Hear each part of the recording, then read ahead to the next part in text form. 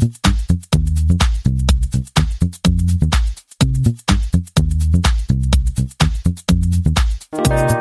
everyone, welcome to the Internet of Things podcast. This is your host, Stacey Higginbotham, and your co-host, Kevin Toffel. And today we have an awesome show for you. We are going to be kicking it off with Lenovo's smart home products that we talked about recently. We're also going to be talking about Madam A and Amazon adding motion sensors to that platform. Plus, we've got a hub, speaker, Wi-Fi, I don't even know what to call it, but Kevin likes it. Target was making a line of connected products, kind of like the Amazon Dash, but they killed it. We're going to talk about that. We've also got some lovely hacking news, including an IoT botnet and Google employees hacking things, Nest's new temperature sensor, a $300 million acquisition in the industrial IoT, and a pair-up between two big industrial giants. Plus, we have our guest, Vikram Pavadi, who is CEO of Losix. It is a company that launches today focusing on indoor location. And we're going to talk about why indoor location matters, what the challenges are there, and what you can really do with that. So we're also going to have a message from one of our sponsors, SAS, the big analytics company I know you guys have all heard of. And now we should go to a message from one of our other sponsors. This week's show is sponsored by Auklet. Your customers are not a distributed error tracking system. With 64% of IoT users encountering performance issues, you need Auklet, the edge-first problem-finding software. Auklet uses advanced function analysis and deep learning techniques to identify errors and performance bottlenecks across your entire deployment. Auklet brings you the traces, system metrics, and environmental conditions you need to fix issues before your customers find them. Get started for free at auklet.io. That's AUKLET.io. Man, I would really enjoy it if companies actually worked harder to find errors before I did. What about you, Kevin? Yeah, I was a QA tester for many years, and it's always cheaper to find errors earlier in the life cycle of the product. Indeed. Okay, so let's get started with Lenovo news. We talked about this. We were like, Lenovo's doing smart home stuff. What? And now we have the details. Right. We knew about this because of the FCC filing that we found, I don't know, maybe 6 weeks ago, but it wasn't until last week at the IFA show that Lenovo actually outed some new smart home products. And they are in the smart home because they make the Lenovo Smart Display, which runs Google Home, Google Assistant, etc. So this is not totally new. So I would say this is an expansion of smart home. And in fact, they now have a dedicated smart home web page. And on there, you'll see the Smart Display, but also the three new products, the Lenovo Smart Bulb, the Lenovo Smart Plug, and Lenovo Smart Camera. Last week, we had very little information. This week, we have more, including availability, price, and so on. You should note these are all Wi-Fi capable devices only. They are all 2.4 gigahertz. So I know we've seen issues with some smart home devices running solely on that frequency, but it is what it is. They are not available yet, but they will be available in November. Exactly. The plug will be $29.99. The bulb will be $29.99, and the smart camera will be $99.99. So now we've got price and got availability. I really was wondering what they were trying to do, but now I sort of get it, because if you think about it, they're a competitor to Samsung in many ways, between laptops in particular, I would say, and they want to, I guess, get involved in the smart home. Everyone wants to get involved in the smart home. They're like, hey, yes, these devices, they have lower selling prices than the stuff we have been in, but everybody's going to need multiple smart plugs in their home. We want them to be in our ecosystem. Just sell. Yeah. Speaking of ecosystems, I should mention this will work with the Google Assistant and will work with Madam A as well. There are two versions of their app that goes with this. It's called Lenovo Link, the Link app. It will be available soon for iOS and Android. And also with this, I would say you can see what people think is important in the smart home. So light bulbs, big check. Everybody wants that. Even they're especially useful for renters, but also a smart plug and a camera. So this ties into the very first devices we usually recommend people buy. I don't love cameras, so I don't recommend people buy that, but definitely a light bulb or a smart outlet to like remotely control these things is a great first step. So, this is it's like the bare minimum you need to have a platform. So go Lenovo. Yeah. Speaking of bare minimums, I also noticed just now on the smart home website that they have a smart speaker, a standalone speaker that works with Madam A. This may have been out before, but I think it's flown under our radar unless you've seen this before. It looks like an Echo, essentially. It's got an Intel Atom processor inside. It's got all the... Yeah. I have seen that. Yeah. Okay. 5-watt treble, 10-watt woofer. $99. $99. You get a Madam A and a better sounding Madam A. They got a whole portfolio. Everyone who sends us the questions asking who the heck Madam A is what we call Amazon's digital assistant. So we don't set everyone's Amazon's digital assistants off. So just so you know. Okay.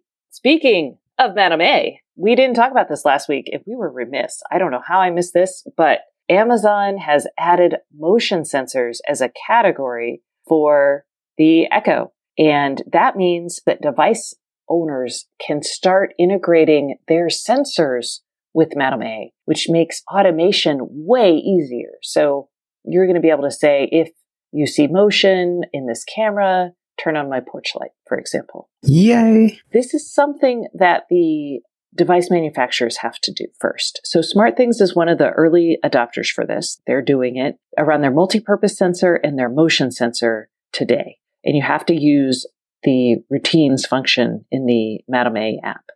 Right. This is a new API essentially. So it's not a device thingy. It's something that as you said, the app makers and developers and so on have to integrate. Oh my gosh, but please use it. I want to start playing with this. The other device that uses this, unsurprisingly, is the Echo Plus. They have a Zigbee thing so that if you have Centralite sensors or Sylvania, and SmartThings sensors support is coming soon. So if you have Centralite and Sylvania sensors and an Echo Plus, you actually could start using this today. You know, in other Zigbee sensor companies, this is all Zigbee based, it looks like. So other Zigbee sensor-based companies, you'll have to certify with Madam A. And why do you think that is? I know the answer to this. Oh, tell me. Because what radio is missing from the Amazon hub? Oh, okay. That is, I was like, oh, do you have a scandalous story about... No, I'm Captain Obvious today. Like, oh, tell me more, Kevin.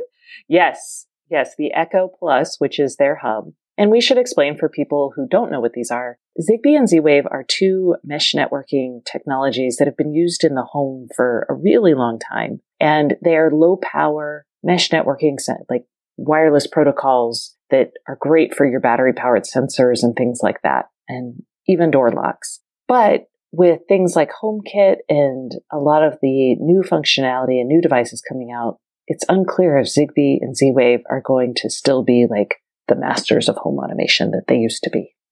So that's why we're devoting so much time to that aspect of it. Okay, so I would say, hey, everybody, please do this. It will be awesome. Because I really love having things automated based on sensors, although it can be kind of a pain to figure out.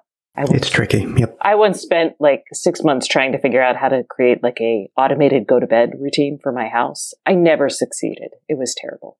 But have you not slept in 6 months? No. I didn't want to say like good night. I just wanted like, oh, I haven't walked in the following hallway and these lights are out and this person is not. But basically, it just would all go to heck whenever I would come home from the airport at like 1 a.m. There's so many variables. That's the tricky part. Exactly. Anyway, moving right along. Also, we got news that the Amazon's digital assistant now works with over 20,000 devices. That's ridiculous. This is why you often say the first platform that smart home devices target is Amazon's. It's true. They start with Amazon first. They've now started with Amazon first and moved to Google, and then they follow with IFT, usually. And I'll be curious with HomeKit, with Apple lightening up some of the requirements, if we'll see a bigger jump to HomeKit. Yeah. Well, just to put this number in context, at the beginning of the year, Madam A worked with 4,000 devices. So now 20,000, five-fold increase. The number of brands went from 1,200 at the beginning of this year to 3,500. So they are making big strides here. There's also 50,000 Madam A skills. And what I'd actually start looking at, if you are trying to predict what's happening and how the smart home is going to get easier over time, look at the API integrations. So like the motion sensor thing we were talking about, or last week, GE announced that you no longer have to talk to GE's Geneva Assistant to control the ovens and other home appliances. And that's because they now have a native support for ovens and microwaves and things like that inside Madame A. So this is a big deal because what it's going to enable you to do is have some interoperability. So GE's ovens work pretty much the same way that, Bosch's ovens. I was trying to think of an oven maker. Bosch's ovens do, in the sense that they're, on, off, various temperature controls. So once you have that, you can just say, once you link your particular device to Madame A, you just say, hey, turn the oven to 350, and the Echo figures all that other stuff out. Right. And one other thought, in case we have some enterprising individuals that listen to this show, I thought it was interesting that Amazon mentioned a 22-year-old college student is making $10,000 a month with his word of the day skill. That is ridiculous. Opportunity. Opportunity. Yes, people love their words of the day. You probably should come up with something else. Math Indubitably. Okay, indubitably. Sorry. That almost slipped right by me, Kevin. Oh. Speaking of APIs, this is rather interesting as well. Samsung is now allowing third-party developers to build apps for Bixby. And I don't think we're going to call Bixby Mr. B because I don't really know anybody who's using Bixby these days. But that is good news for developers who want to target another platform. But I don't know. I almost want to say too little, too late. I mean, it's expected to happen. You'd expect Samsung to do this. But I don't see a big push for Bixby these days. Well, maybe in other parts of the world. Is Bixby big in Korea? Well, the thing about Bixby is it's just not a good implementation. Perfect example, the Galaxy Note 9 just came out. Hottest phone out right now. Every single review I've read, Bixby is half-baked, Bixby doesn't respond, Bixby spins for 30 seconds and then says, I don't know the answer to that. I know they put on a good show with Bixby when they announced their home speaker, for example. But in reality, if I'm a developer, I'm going to be like, Samsung, you got to fix your Bixby first before I do anything. So Bixby has a Siri problem. Not nearly as bad, in my opinion, having used both, but yes. Okay. And we should mention this. We kind of bypassed the standards part of this. We've talked about it briefly. But last week, also on Thursday, and I did write about it, but we weren't allowed to talk about it on the podcast yet, the Open Connectivity Foundation released version 2 of the IoTivity standard. And for all of you guys who have been following us for years, we've talked about this because this was supposed to be like a unifying standard for the Internet of Things, especially in the smart home. So it was is it? It is not. I mean, it might be, but no one else is using it. So that's not true. So LG, Samsung, and Haier are all going to produce IoTivity certified devices coming to market in 2019. So that is next year. I'm really disappointed. I mean, I wrote about this when IoTivity, the first version launched, it only ran on giant machines like hubs and things running Atom processors. And it was not great for the Internet of Things, right? Required too much memory, all of that fun stuff. And they took a really long time coming up with their security spec. I've been worried about the OCF for quite some time. I feel like this is too little too late. I've been watching this particular effort, for like 3 years, maybe 4 years now. And then prior to that, I was watching Qualcomm's AllJoyn, which was another effort to like have these universal data schemas for devices. So what it looks like we're getting is we're going to have the Amazon Echo take over this, I guess, and maybe Google Home. That's what I was going to say. Yeah. Because if you take too long to come out with a standard and somebody else develops essentially their own standards that generally become pretty universal, your standard coming in late is as good as not having that standard at all. Basically, yes. So this is disappointing, but I still actually meet with lots of people who want to use the Open Connectivity Foundation standards. So, maybe I'll be surprised. It could happen. So let's see. We'll keep it up there, see what happens. Who knows? All right. A lot of little products and things to talk about. So let's talk about Orbi Voice. Kevin, you've been waiting for this. Or not this particular, but...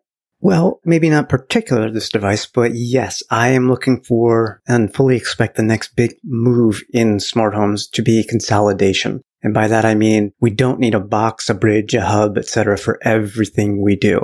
Why not put them all in, integrate them where you can? And that's what Netgear is doing with their Orbi Voice. So what it is part of their Orbi mesh Wi-Fi system and also is a smart speaker. So you get decent sound, you get a digital assistant, and you extend your network. So this type of product is exactly what I've been looking for. I mean, I get this product, but yes, I foresee many, many similar products from various vendors now.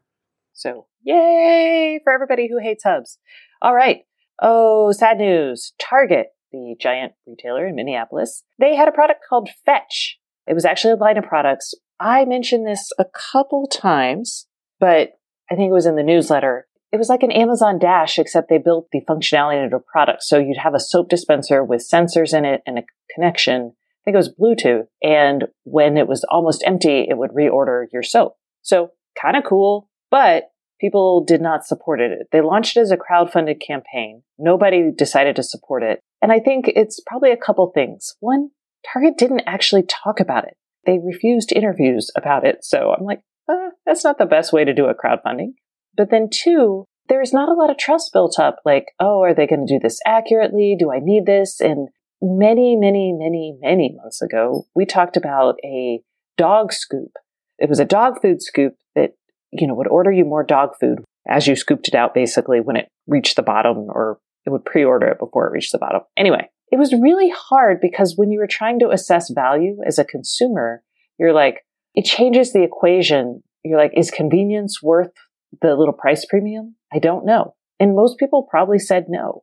And I think it's because they hadn't experienced the convenience yet, if that makes sense. It makes sense. I mean, we're getting bombarded these days with a shift to subscription-based things. So reordering when you're low on something smartly makes sense, but it's also like, oh, do I want another, pay as I go kind of thing? I think people are struggling, but you're also right. If Target doesn't talk about this kind of thing, how is anybody going to, want to use it? Exactly. So I don't know. All right. Let's talk about hacks, Kevin. We got a Google employee hacking the Google doors. I was like, oh dear. Yeah, no, it's actually very good that Google's Sunnyvale offices were hacked by one of its own employees as opposed to somebody else, because that could have been really bad. But one of these employees out in Sunnyvale found out that to get into the Google offices, which uses, I think it was NFC. It's RFID. It was RFID. There we go. A system made by a company called Software House. Software House, exactly. Well, Software House needs to take a look at its software because the encrypted messages that it was sending across the network were non-random. And this employee discovered a hard-coded encryption key used by all Software House devices. So he replicated the key and commands and was able to remotely unlock doors. He could even lock fellow employees out of the building. So the good news is he reported it and it is being addressed, and Google's probably very happy that he did this in a sense. But this raises an interesting challenge that I worry about in our future as a consumer, for example, because the locks didn't have enough memory to be upgraded with the fix. So literally you had to, not you, but Google has to physically have those locks replaced. And that's like, gee, are device makers considering, memory constraints and such for something like this? You've got to have some overhead in case something drastic goes wrong. So that way they're not basically sending new devices out to everybody. So this comes up all the time when I talk to people, not just around security, but even around like basic functionality and product updates. So having enough overhead in your memory is a big deal. And you're going to bump up against it eventually because, my gosh, we just keep making software bigger and bigger and bigger. But historically, a lot of like locks, appliance makers, companies like that, extra memory was like it's extra bill of materials costs, right? And they're like, no, just slice it to the bone. We need nothing. And so they're actually having to do a big shift in how they think about building their products for the Internet of Things. And they're getting there. But it is definitely something that I don't think 4 years ago they were thinking about. And now they are, and they're having to start designing this kind of extra overhead in. And, it will run out. So I'm not sure how we'll put all that in a modular setting or modular chunk. Yeah, the good thing is we've come a long way with remotely managing and updating IoT devices, both in industrial and elsewhere. But again, if the device itself doesn't have enough, memory to handle that, that's an issue. So it has to be part of the design process to think ahead. Oh, thinking ahead. Nobody likes that. Okay, Nah. Let's talk about the Hakai IoT botnet. Since you're doing so well on security, Kevin, I'm going to have you talk about this too. Oh, goody. Yes, a new IoT botnet, Hakai, as you mentioned. This actually appeared in July, but it's getting worse and has affected some D-Link, Huawei, and Realtek routers. So Hakai, by the way, is the Japanese word for destruction, according to ZDNet, so it's aptly named. Yeah, this is just your typical, I'm going to get on your router and I have telnet services and I'm going to ping every port I can and see what's on your network and what doesn't have a password or what has hard-coded, from the device maker passwords. Maybe you didn't change it, so it could access maybe Wi-Fi cameras on your network and so on and so forth. So it's not good. Not good. I believe that there is no fix for this yet. I have not seen record of one. Okay, more optimistic news. Relayer, which is an enterprise and industrial IoT software platform, they have been acquired by insurance company Munich Re. This is a deal that valued Relayer at $300 million. So this isn't bad.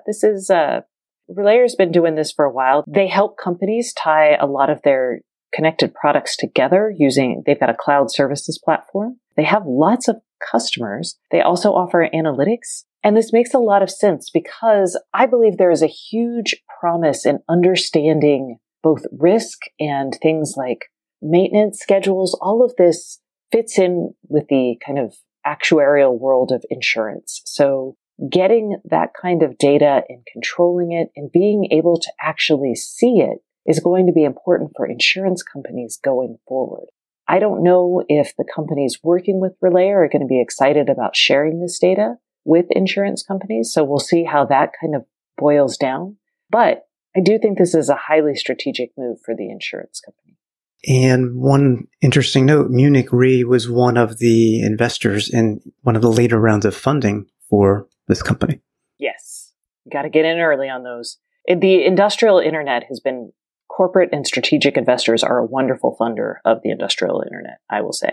Also, in this kind of industrial world, Jabil, the company that makes all kinds of things, it's a contract manufacturer, they are working with TIBCO, which I associate with analytics software, to make an IoT board. So if you don't want to design your own board, with enough memory, by the way, and handle all the analytics aspects and getting all that data up to the cloud, this is just another offering out there that Jabil will be like, hey, so while we're building your washing machine, we can also add this board in and you can start pulling data off of it very easily. So, it's an important thing for companies that don't want to have to deal with all that. And some tiny little product news. We won't talk too much about these, but Locky is a crowdsourced thing on Kickstarter. I call it a crowdsourced thing. It's like a Bluetooth key thing. Your key, it wraps around your key. Your key then, you know where it is.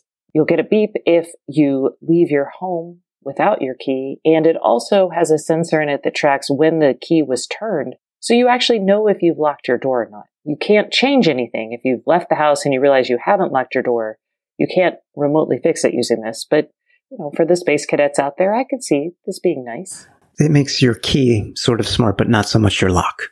Exactly. Nest also released its temperature sensors, $3 for $99. I think this is fine, but there's some negative reviews out there. Yeah, there's a review just earlier this week by The Verge, and they're basically calling it the biggest upgrade is a disappointment because Nest hasn't changed that much. So to them, this is an upgrade. And they say it does the bare minimum, which is it's a temperature sensor. It doesn't have presence, for example, so you can't, determine if somebody's in a room. It is very limited in its programmability because you only have certain blocks of time where you can set the temperature sensor to, a certain temperature. And perhaps you have an early riser and you want to have somebody, have a cooler room or a warmer room at 5 a.m. Well, you really can't do that with this. You'd have to actually do that on the Nest. But it's a temperature sensor. It doesn't it's not going to do much more, I don't think. An issue that I feel like in the media, we are like, oh, it's smart. It should be way smarter. So yeah, they're not telling you it's all these fancy things. They're just telling you, hey, it's a temperature sensor. We might think that it would be better to have a temperature presence and air quality monitor sensor, but that's going to be like $99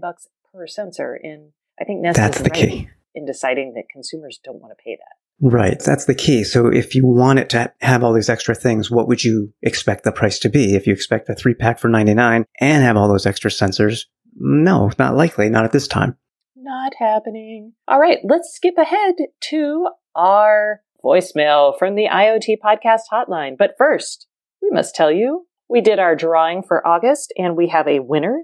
It is Michael Graves from Houston. Yay, Michael!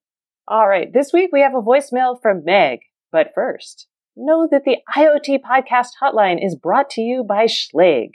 Don't miss your chance to win a Schlage Sense Smart Deadbolt in Wi-Fi adapter. To enter to win, all you have to do is call us at 512-623-7424, and we will answer your questions.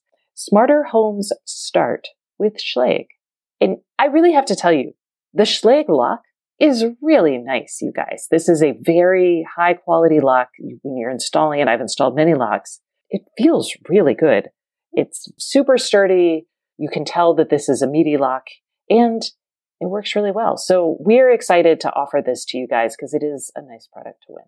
And Michael got the one for August. So does that mean we are giving one away in September? We are giving one away in September as well. And I also encourage you to win because, this is not a huge drawing. I'll tell you, we get about 20 voicemails a month. And what we do is we stick them in a spreadsheet and we use a random number generator to draw these. So your chances are not bad to win really awesome product, I think. And I don't just say that because they do sponsor this. I say this because it is a really nice lock. I'm going to call right after the show. Nope. Kevin, you are not allowed to win. And actually, unfortunately, nor is anyone who's outside of the US and Canada. I'm sorry, England and Norway and all the other places that people call us from. So, okay, all that out of the way, let's hear from Meg. Hi, my name is Meg, and I'm from southeastern Washington. We're in the process of building a home in Colorado Springs. The builder uses a group to install their home automation products that use UltraSync from Interlogix for their hub. We now have a home that has a Wing 2 hub and a lot of Miss A compatible products. I'm not comfortable using a group as an UltraSync from Interlogix that I've never heard of since GE is in the midst, they're owned by GE and GE is in the midst of divesting huge areas. Should we just have them install the Cat6 cable and audio and go our own way? Do you have another opinion? Oh, okay, Meg, this is a good question because I bet a lot of people deal with this because builders are like, yeah, this is the system we put in. Take it or leave it. In this case, I'm going to tell you that GE actually no longer owns Interlogix. They sold that off a while back. It's now actually owned by United Technologies. So you don't have to worry about GE's troubles there. And, I think for us, the big question, and this is going to be for you, rather, not us, because we're not installing this, is do you want to put this in your house and just ignore it, which is a possibility? Do you want to not have it in your house at all, which I don't know if that's a possibility, or do you want to try to use it? If you try to use it, there are some limitations. You will be stuck buying Interlogix products. You can, however, integrate those with things like Madam A. So you can't go as far as like crazy smart home, routines and integrating it necessarily with things like Wink or SmartThings. But you could use the voice control of Madam A to turn things on and off and do all that stuff. So that's one. And then Kevin. Yeah, my thought was since you're already using like a DIY system, you have Wink, for example, you said, as do I, you're not paying any monthly fees right now, obviously. I would check and the builder should be able to tell you if the Interlogix system has a monthly fee. I personally would not want that, which is why I have Wink. And I assume you feel the same way, but you're at a point where you can change your mind if you'd like. Maybe there isn't a fee. Maybe they discount it. I only say this because Interlogix products are sold and installed through dealers. It's not an off-the-shelf kind of thing where you just install it yourself as a DIY person. So I'm assuming there may be a monthly fee involved. Yes, if you want the security, most definitely. So that's what we have to tell you. I'm not 100% sure what your actual options are, Meg. So hopefully this helps. You don't at least have to worry about the GE stuff. And if you want to, it might be kind of nice to just to use the Madam A app. It really depends on how you want to customize things and how much time you want to spend on this. So that is all we have for this week. Remember, if you would like to call us and ask us a question for your chance to win a Schlage lock, call us at 512-623-7424. And remember, smarter homes start with Schlage. Let's get ready now for our guest this week, who is going to be talking about indoor geolocation, which is a really hard problem for IoT. So our guest is Vikram Pavati, and he is the CEO of Losix. Before we get to him, we're going to have a message from this week's sponsor. We've got a new sponsor this week in SaaS. Stay tuned. Hey everyone, we are taking a break from the Internet of Things podcast for a message from our sponsor. This week's sponsor is SaaS, and I have Jason Mann, who is VP of IoT with SaaS, here to talk to us. All right, so let's just get started talking about SaaS and IoT. SaaS has been in the analytics space for a long time. Can you give us a few updates and tell us what you guys are doing with the Internet of Things?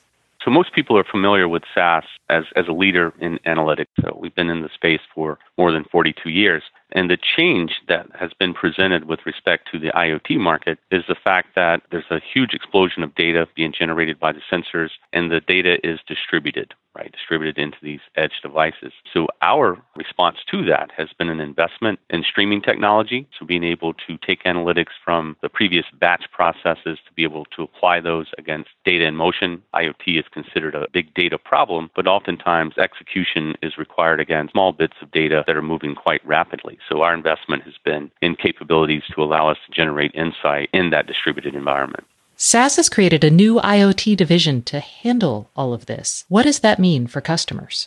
So yes, we did create a new division within SaaS. The goal was to be able to pull resources together from R&D in our development operations, marketing, product management, pre-sale support, sales. All of these capabilities were brought together to focus on the IoT opportunity globally.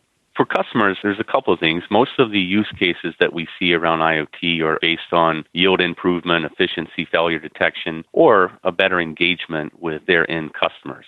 So for the yield class of problems, yield improvement, you see the capability to reduce the latency in the decisioning. So again, closer to the origin of data, closer to the origin of the problem set. And on the customer engagement, it really provides the ability for a unique message to a customer in a unique position with respect to geolocation or proximity to an end cap, proximity to a healthcare device. So there's a couple of categories that we're seeing new use cases leveraged by our customer base. So openness is a big deal in the Internet of Things. How is SaaS handling that?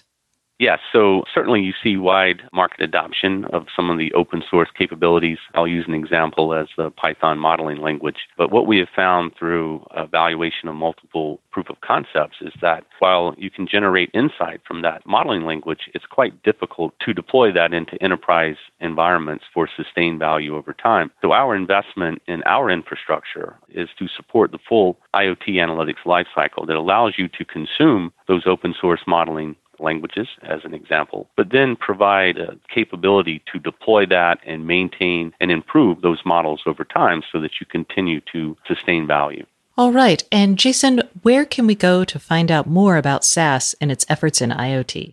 Absolutely. So you can go to saas.com/IoT, and that provides a basis for navigation into different industries or additional detail on the topic.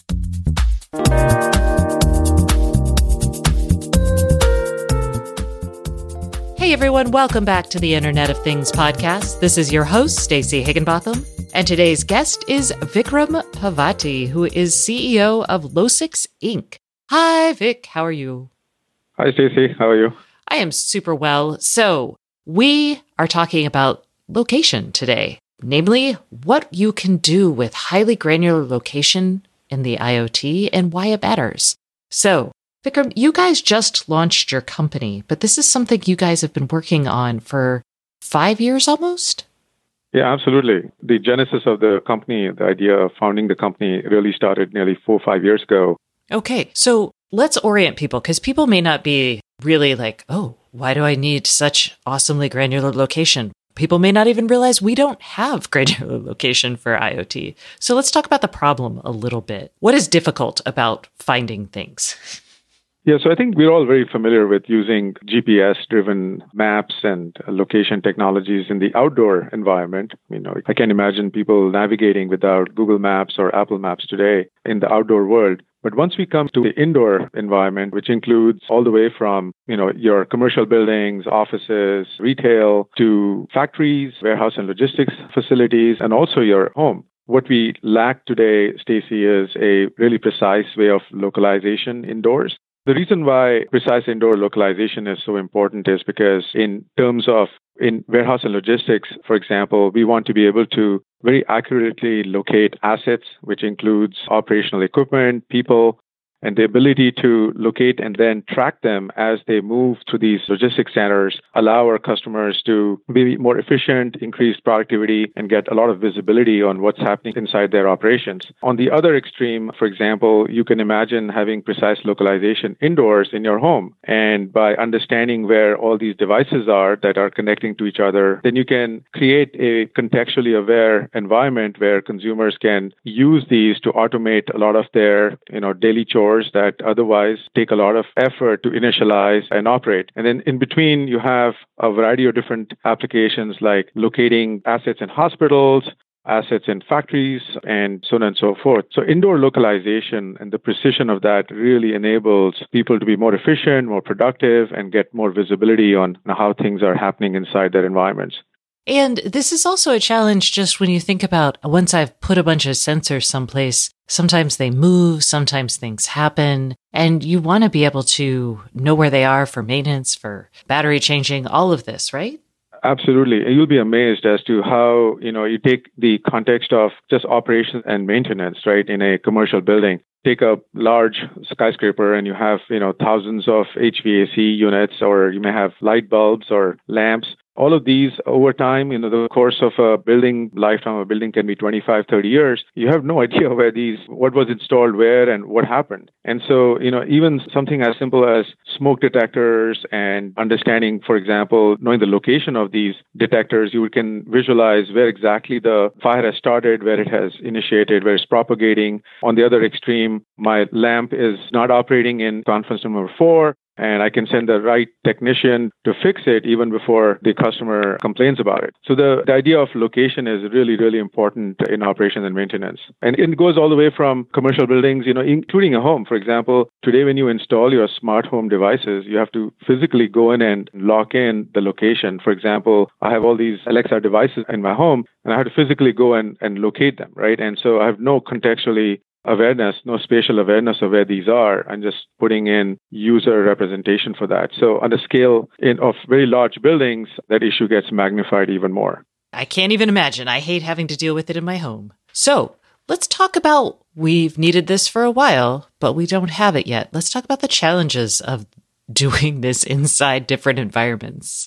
There are three major challenges that have plagued indoor localization. One of them is that the environment that we are trying to track and locate things is very dynamic. Imagine a logistics facility today where things are moving constantly. We are living in the world of e-commerce where there's so much automation and the velocity has increased so dramatically over the last, 5, 10, 15 years. So the dynamic nature makes it very difficult for us to use traditional technologies where we fingerprint and then try to assess if things are actually where they were supposed to be. And the second one is that indoor buildings, indoor environments have a lot of obstructions. We don't have traditional line of sight where technologies like optical or even RF can actually see where the thing or the person that you're trying to locate. So this non-line of sight is a significant challenge. And then even beyond that, once you get past these two, you have what we call multipath or reflections, where physically you can have, 16 reflections of a given signal, and then which one was the real one and which one were the reflections. So this idea of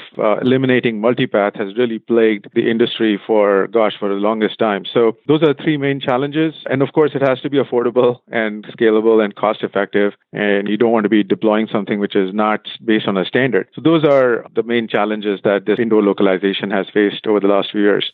Man, you went from like 3 to 6 or 7. Okay. lots of companies have tried to do this, and I'm just going to run people through a brief history of indoor location. We had nothing, then we had GPS, then we had GPS, and GPS didn't work well. We had GPS plus Wi-Fi. So we had a bunch of companies like Skyhook, and can't remember all the companies trying to do this. And now we're trying to add other radios. So there's efforts with like LoRa, Bluetooth location efforts. So let's talk about why you guys went with Wi-Fi and then also sub-gigahertz.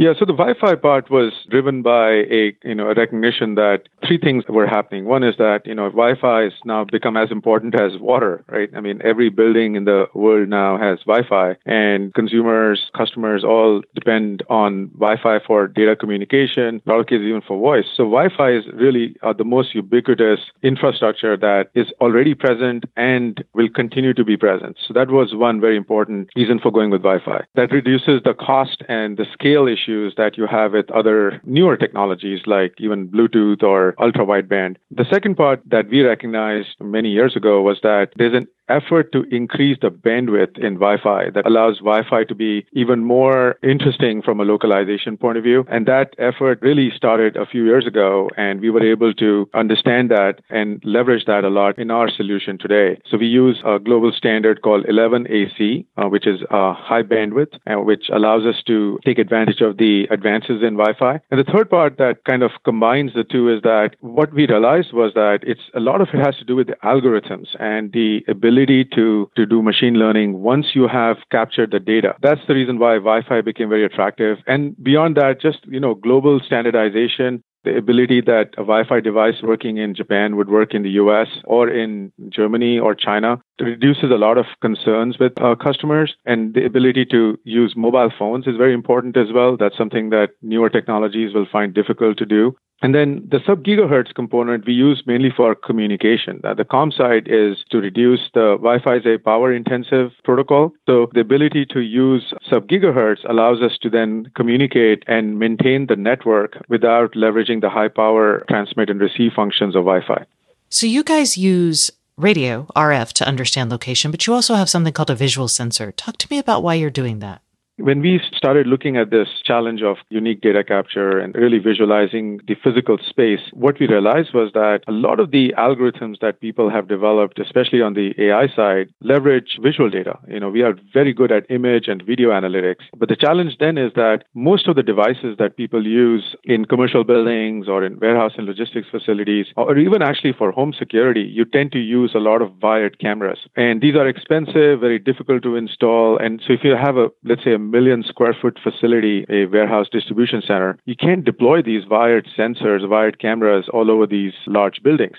Most of the cost is not in the hardware, but in the installation, the maintenance, the reconfiguration. And if you take the lifetime cost of it, it becomes really high. So what we've invented is a visual sensor. What we do is we use standard image sensing components. There's nothing, anything exciting about those. But then we have modified the protocol. We use our own wireless sensor networking protocol that allows us to transmit image data and video clips with very low power consumption. By doing that, now what we can do is you can deploy these cameras, battery-operated cameras, all over your facility. And if you take an image, and by the way, these are not video streaming devices. For that, the wired cameras do really well. But there are lots of times you want to take images once a minute, once an hour. In some cases, a lot of our customers even take images once a day. For that kind of operation, our visual sensor product is really good. So now you can take images from hundreds of different locations within your facility and use AI and advanced analytics to get actionable insights and make decisions that, otherwise would not have been possible. So, for example, we have an implementation in a warehouse where we use our wireless cameras for tracking what we call a smart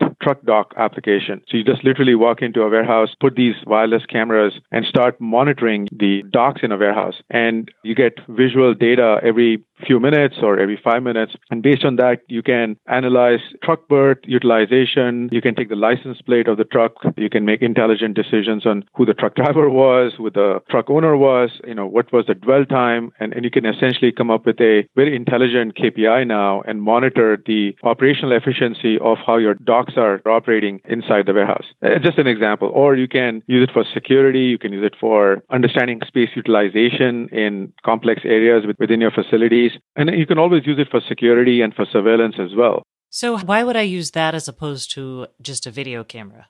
The difference is that the wired camera or the video camera essentially will have two major issues. One is that it has to be wired because you're, trying to take data and stream it across a high bandwidth, and so that inherently makes it wired. So installation cost goes up and the maintenance cost goes up and also operating costs because now you're taking large bandwidth files and trying to store them or process them in the cloud. So what happens then, Stacy, is that if you're taking data from just one location or maybe 5 or 6 locations, that's fine because you can easily afford to do that. But if I want to take data from thousands of locations within a 1 million square foot facility or a 50-floor building, the cost of both the data capture, analytics, and storage becomes really high. So that's why our solution allows you to cost effectively capture the data across very large spaces, and then you can visualize and digitize that space.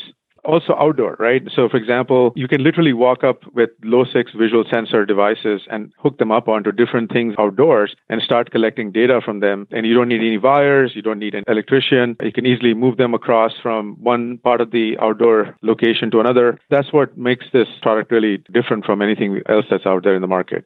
So let's talk about customers. You guys have been developing this for a while. How are people using it today? There's two areas that we have seen the most significant interest. One is from the warehouse and logistics market, and the second one is from commercial building, operation, and maintenance. The warehouse and logistics, the interest level is very high on understanding space and asset utilization, and then enabling the data that is captured to operate, to increase efficiency, increase productivity, gain more visibility in their operations inside these logistics centers. And a lot of it, Stacy, is being driven by e-commerce. There's a strong urbanization of warehouses. Real estate costs are going up for these facilities as consumers are demanding product closer to their homes, which happens to be in urban areas. So in the past, you may have had a distribution center in Tracy, but now it's coming right into South San Francisco, going all the way into downtown San Francisco. And so if you take more complex cities like Tokyo and New York, the cost of urbanized spaces is really high. So understanding space utilization is one of the most interesting use cases that we have seen. So the ability to use both the visual sensor and our local positioning system, our customers can understand how space is being utilized. And as part of that, then asset utilization becomes the next part. How much forklifts, people, resources are the right resources available at the right time, at the right space,